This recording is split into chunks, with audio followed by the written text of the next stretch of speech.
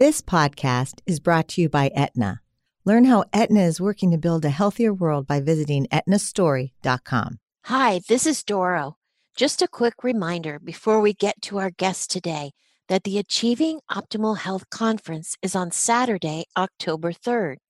Due to the pandemic, this year the conference will be held virtually, and all are welcome to join. You'll be inspired by luminaries in health and wellness and take home real strategies to improve your happiness and wellness. You can get all the information you need at achievingoptimalhealthconference.com. And now for the show. People are yearning for information, having the opportunity to encourage people and to educate people and inspire people. It's amazing to be able to say we'll carve out time to take care of ourselves. There's something for everyone. Denise Albert is a journalist, entrepreneur, public speaker, producer, and breast cancer survivor. She is the co-founder of The Moms and mom-focused town hall events called Mamarazzi. Denise is currently writing for Thrive Global about living in quarantine with her ex-husband, his wife, her ex-husband, and the kids. I met Denise in Kennebunkport, Maine, where this modern family is quarantining together. Welcome, Denise, to Health Gig. Well, I'm so grateful to be here. I just love what both of you are doing and that you're doing it together. It's a lot of fun. We love what we do. And I couldn't wait for Trisha to meet you because your story is amazing, professionally and personally. It's hard to know exactly where to begin, but I thought we'd begin with your professional career. And so you began your career as a journalist. Is that right? Yes, I actually started at the age of 14 interning, which I think is really important to learn about what you think you might enjoy. And I luckily was right in what my inclination was, and I was always really fascinated with media and journalism and television and telling stories and people. So I started at a really young age, and I just continued to learn and to try new things and to learn as much as possible at different aspects of the industry. And luckily, it stuck. For me, it's always been about passion. And so you mentioned that you lived in jail for 10 Yes. days as Deborah Norville's producer. What does that mean? My first actual real job after college was working at King World's Inside Edition, which after having also worked at ABC News, it doesn't have the same sort of level of respect, but it was a really incredible place to learn because it's a smaller operation and you have to work almost a little bit harder because when you are starting to try to work on stories and get stories, you know, you're up against all the networks. So if you can actually get a story for a show like that, it's just a little bit more of the learning of how to actually work on a story, get a story, and then continue to share the story. And so one of the roles that I took on at Inside Edition was doing a little bit of investigative reporting and producing and really digging in and learning about whatever the story was that I was working on and trying to shed light in some way. And so we took a great interest in the prison system and the jail system and especially women who were incarcerated. And we were trying to learn about why the recidivism rate was so high at the time for women specifically. Why did they keep breaking probation and going back? And we wanted to really explore that a little bit.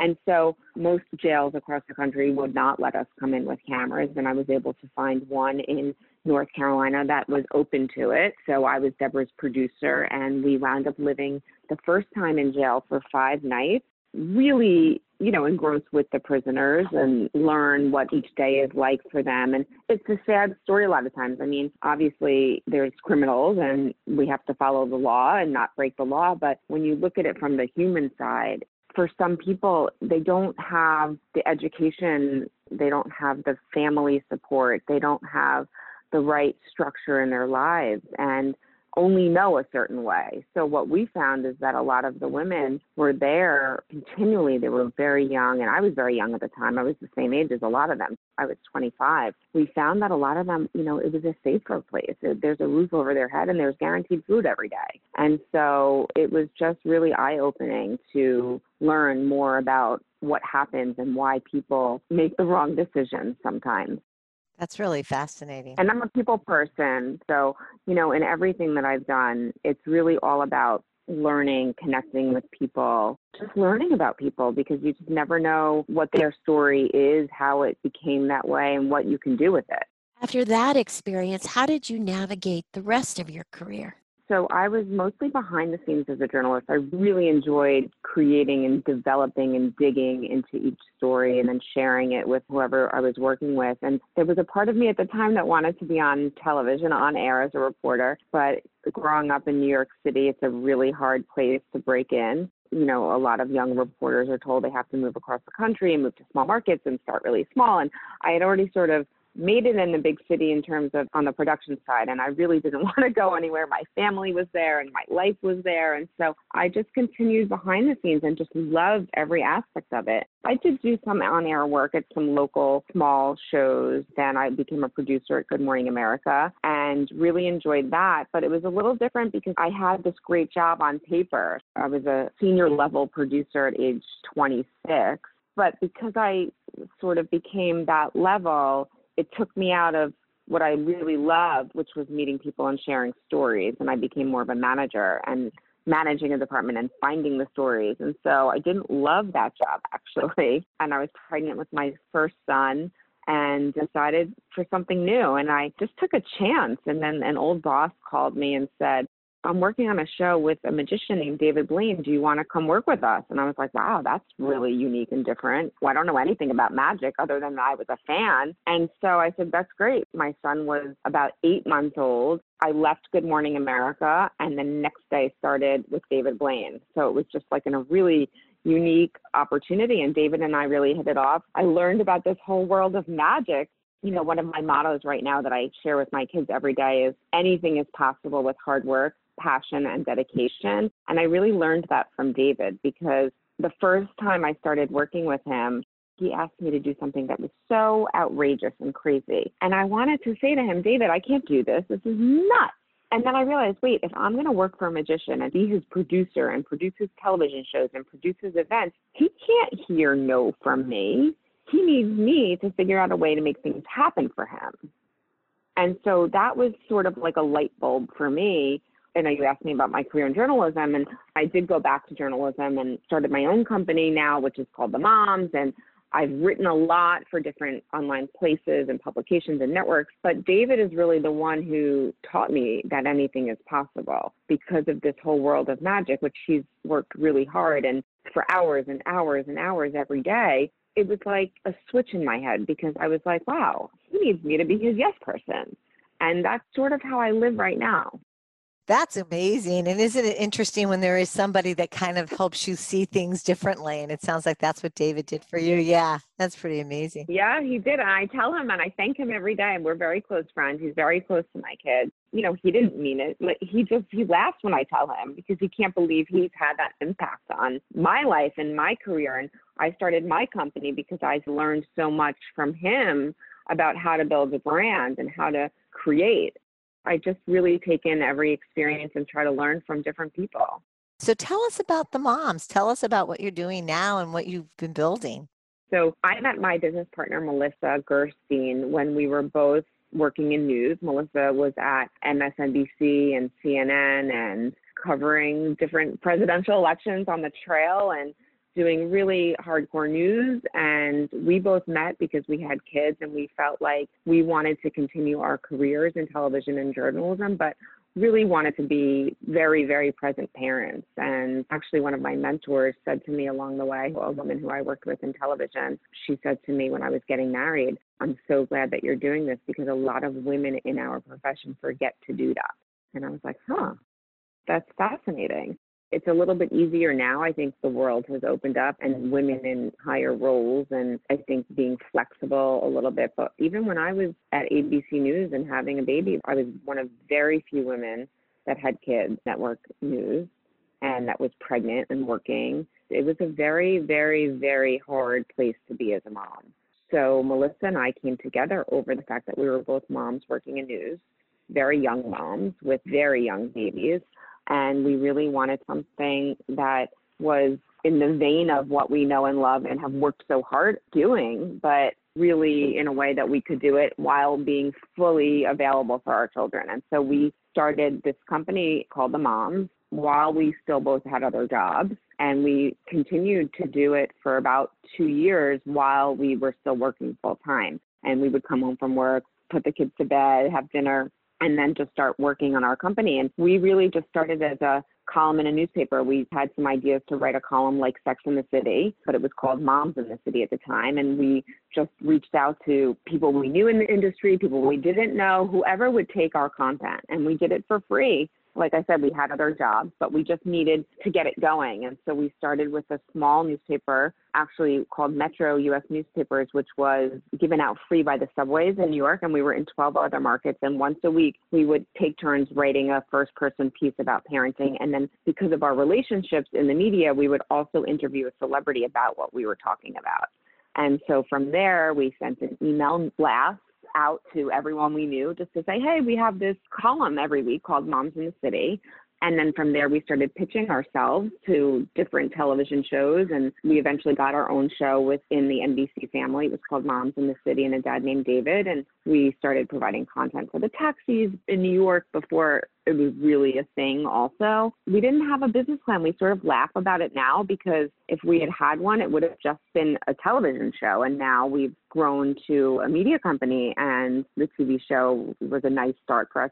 We interviewed other mom entrepreneurs and interviewed celebrities. We had a segment called Mamarazzi, and from there, we turned Mamarazzi into an event business because we wanted to be inclusive of moms across the country. So that's sort of where the focus of our business has gone. We host events with celebrities when they're promoting something, and we bring in moms across the country to join our events. And now, of course, we've had to go virtual, so it's a little bit of a pivot. And then we are also currently launching a marketplace on themoms.com. A lot of moms in our community across the country are also entrepreneurs and business owners, and we've really wanted to try to help them all grow their businesses, and we just didn't know how. And we had a radio show. We would share their information on social media and share their stories, and now what we're trying to do is bring it all together by sharing their stories, because we really feel like there's such a connection between moms and moms who want to support each other. So we are in the beta phase, and we're really excited that we're going to be launching a marketplace where moms can sell their products by sharing their stories. So it's all about the connection and the sharing and supporting. So Denise, your partnership reminds me of Trisha and my relationship, which I think really is rare. It's hard for great friends to work together. Tell us about Melissa and your friendship and your partnership with her. I loved, Dora, when you told me that you're partners with your sister-in-law. Like you just said, it's such a special relationship because it's hard, and people probably don't even want to believe that you actually really love each other. We find that a lot. People will say that. So you guys are really close. You're really friends. You don't actually hate each other. We have a really special friendship. We did not like each other when we first met. I will say that. And we laugh about it today. We were very completely opposite in most ways. We're similar in the fact that we're both hardworking and really focused on that, but we actually couldn't be any different.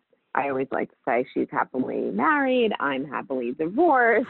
We have very different family backgrounds, very different ways that we raise our children, although as we now grow older together, I think we're getting a little more similar in that way.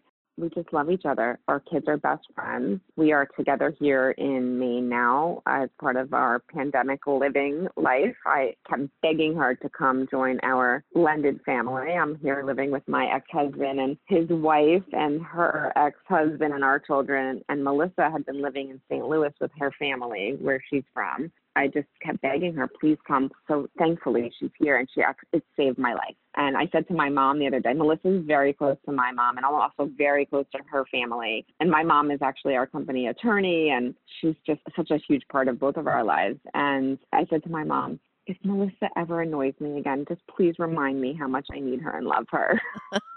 Tell us about this living situation, and how did it happen, and what's going on with it? Oh, it's crazy.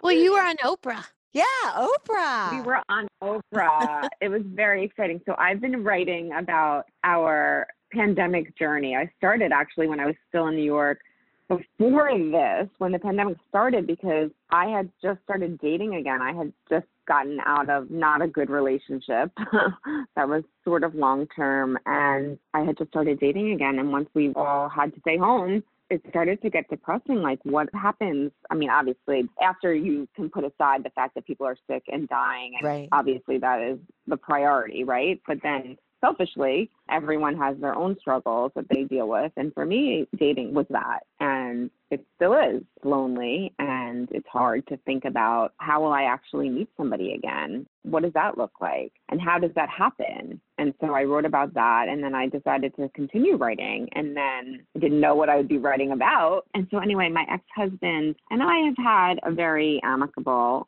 relationship, even though obviously there's been struggles and there's times that aren't good. But for the most part, we have a very pleasant, nice divorce. And his wife, who I did not have a relationship with, her kids were away with their dad, and she does not have a relationship with her ex-husband, but they were away because they were on spring break, and he didn't want to come back into New York City at the time, which made complete sense because we were now the epicenter, and where he was in Vermont with the girls, and there was nothing going on there. So my ex-husband called me and said, hey, Dan doesn't want to come back to the city. Would you consider going to Vermont? And I said, well, no. First of all, I'm paying rent in New York City, and I cannot do two places. I'm not in that situation. I'm a single mom entrepreneur, even though I don't like the word single mom because he's a good dad, but it's just the reality. I also am a cancer survivor, and I know what it feels like to be sick. And at that point, we didn't know if we were going to get sick. We were in the middle of it all in New York City. We didn't know if we had been exposed already. So I said, I don't want to leave New York City and be sick somewhere else. If I'm going to be sick, I want to be sick at home. It was just a really hard decision. And ultimately, we realized that with New York that bad, for all of the parents to be able to be a part of the kids' lives, it was in the best interest of the children to leave New York City. And so we did that. And we did it thinking it'd be 2 or 3 weeks. And here we are just about 4 months later. Oh, my word. Still together. And you've decided to stay together on your next move, right? So we're actually in the middle of figuring that out right now. It's been hard. They may actually take a break for a couple of days. Jordan and Laura, my ex-husband and his wife, we have to be out of the place that we're currently living right now, and we're looking for a new place. But because of the lightning bolt yesterday, my ex-husband's computer, he lost everything, which I feel like is maybe a sign. And so they have to go home for a few days so he can get his work working. And it's actually, I'm thinking, a really good thing. Wow. So we think Dan and I, which is my ex's wife's ex, are going to stay for a couple more weeks with the kids. And then the other parents may go back to New York and then just come back on the weekends, which feels really nice to me. Yeah, a little space. My mother would have called your situation a modern family. Yes. And you know what? It is beautiful. And it is, for the most part, the best thing that I think we all could have done. So I really do believe that we did the right things, not just for the kids, but for us. I think it's been a really incredible life experience. And I laugh when I say I'm glad they are leaving, and I am, but I am grateful for the experience, and we'll all be friends forever. And I feel good about that. And if my ex-husband and I have a disagreement, which we do, we recover very well. And I think it's a very healthy relationship. But I am excited that they're going to leave for a few days. Wow. And what was it like being on Oprah? So I wasn't even nervous. I think it's because, when it's a Zoom, Yeah. I think it would have been very different being in the room with her. Right. And she was so cool. I felt like I was just talking to my best friend. And she really didn't agree with some of the things that I was saying, and I was okay with it. And it felt good. I didn't feel like I needed to act a certain way because it was Oprah. Right. I really do try not to judge. And she wasn't judging either. I think she was just stating an opinion and how she feels, and especially right now, everyone is very sensitive about the way to live life. The reason why she was apparently attracted to our story was because I wrote a piece about feeling lonely even though I was in a full house. And it's, I think, something a lot of people can relate to. For me, it's because I'm living with people I would not choose to live with. On top of the fact I wanted to date, I wanted to continue living life, especially as a cancer survivor who I was very sick and I had a lot of treatment, and I'm excited to live every day and to live with my boys and to be able to take adventures and try new things. Although I do believe my cancer journey did prepare me for this pandemic. So, I'm grateful for all of it. Tell us your story. I was diagnosed, it was December of 2015. And it was a complete shock because thankfully my family doesn't have any cancer history. So I really hadn't been through anything like that before. Although my father-in-law had cancer, but it wasn't a direct family member for me. It wasn't something that I have lived with or seen every single day. You know, when you have no family history, you don't expect to be diagnosed at such a young age. And so I had a mammography 3 months before that was fine. I was very lucky that I felt a lump that hurt. I had a little pain. I didn't ignore it. And I think that's, an important message I like to share. The myth that cancer doesn't hurt. Well, that wasn't the case for me. You know your body. And if something is different, you have to check it out because early detection is everything. It saved my life. I had a very aggressive kind of cancer. Even though I was early diagnosis, it's aggressive. So if I had ignored it, the end result would have been very different. Even though it was early, I had to be treated very aggressively. It was a very long journey, and I then was allergic to one of the medicines that I was on for a while, and so I now have rheumatoid arthritis, which is an autoimmune disease. But, I just try to take each day. I try to live as healthily as possible. I try to work out. That's where I met you, Dora. Yes. My working out and my spin classes are everything to me. I just think that a positive outlook and taking care of yourself is the best way to live. And you're very open and honest about everything in your life. I said, "Oh, you look great," or something. And you said, "Well, it's my wig," which I read that you said you actually prefer your wig because your hair always looks good. I'm thinking about that myself.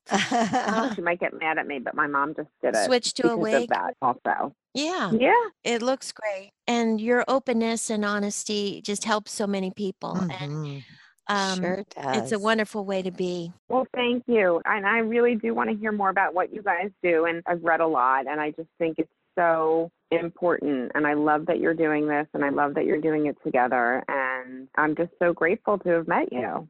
Thank you, Denise. Geez, really appreciate it. I wanted to be sure to ask you about when you were going through TSA, because I do think Yes. that incident was helpful to others.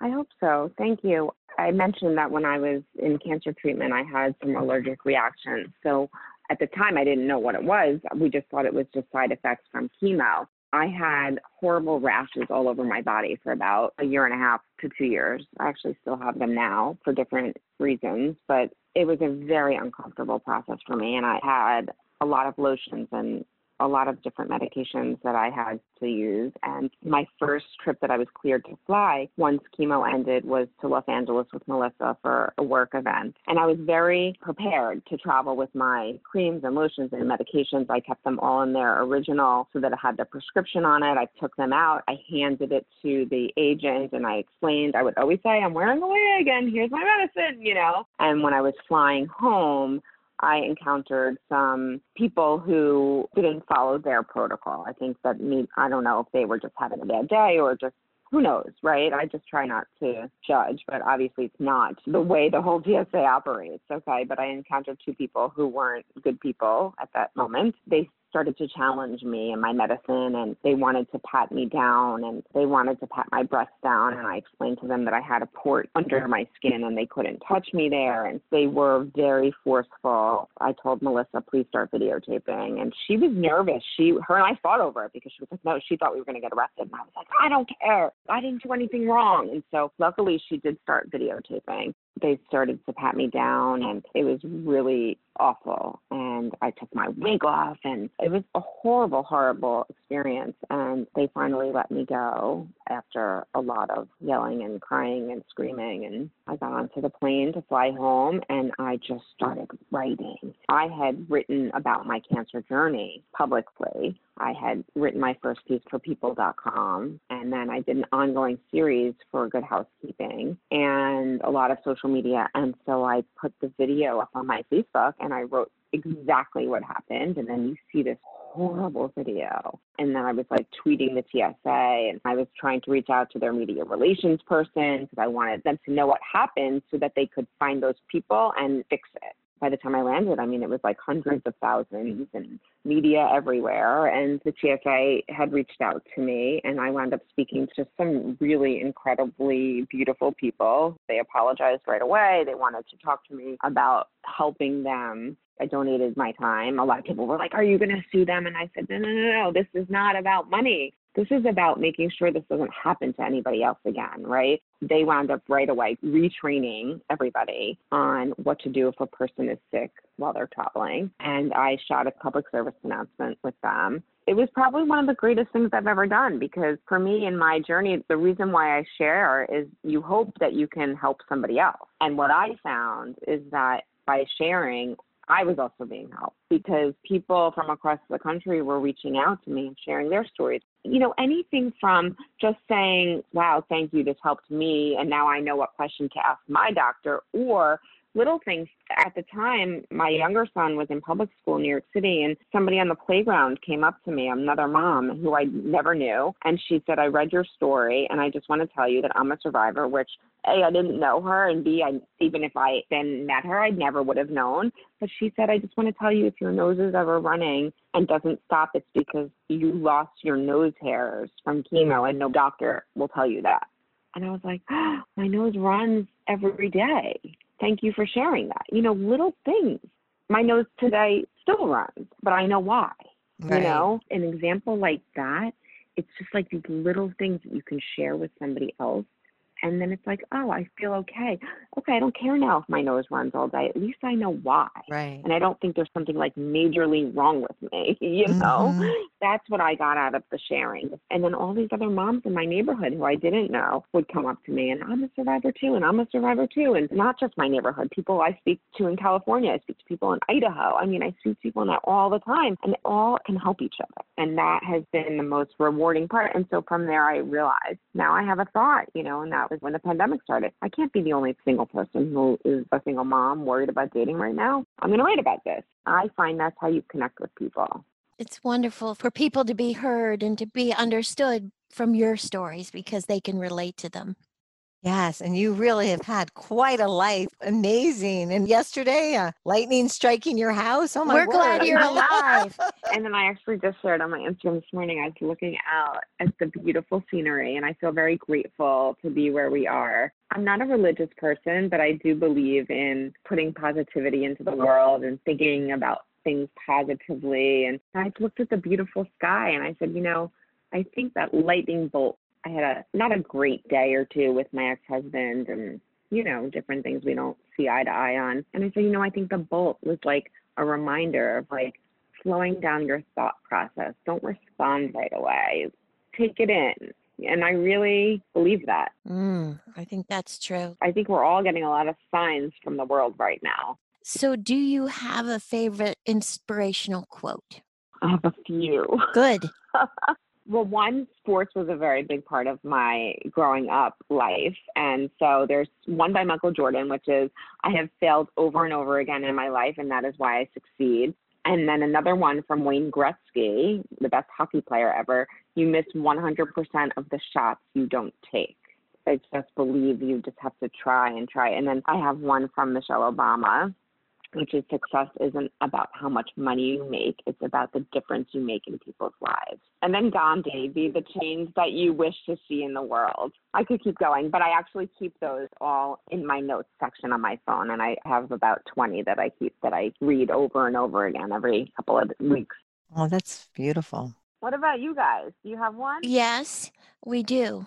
I can't think of it now.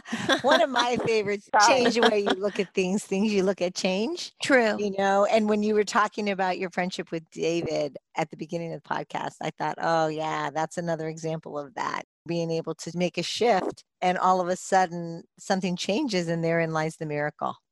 That's my favorite true. too. Love that one. Yes. I'm jumping on that bandwagon. And then do you have a favorite book that you think everyone should read? First of all, I mean, with kids, little kids, I love Dr. Seuss. I mean, there's so many great quotes also. Why fit in when you were born to stand out? Oh, Is one of my favorites. So I think Dr. Seuss for kids has really just the best messages: simple, kindness, inclusion. Those are really important. For me, I'm really like a current event feature biography news junkie. So I spend most of my time, I really just love to read what's going on in the world, and I love people's stories. So I'm more of an article news person right now, and have been since I started working in news. Well, there's a lot going on in the news, so a lot to read about. And that causes a lot of stress also these days. It certainly does. Yeah. Well, Denise, we have loved having you on our podcast, and we are so inspired by your life and your openness and honesty and sharing and helping others. So thank you for being on Health Gig. You have the most beautiful family, such kind souls. So thank you for the interest in my life, and I look forward to more. Aw, thanks, Denise. Thanks, Denise. See you in Spin. Thank you. Thank you for joining us on Health Gig. We loved having you with us. We hope you'll tune in again next week. In the meantime, be sure to like and subscribe to this podcast and follow us on healthgigpod.com. I'm Trisha. And I'm Doro. Be well.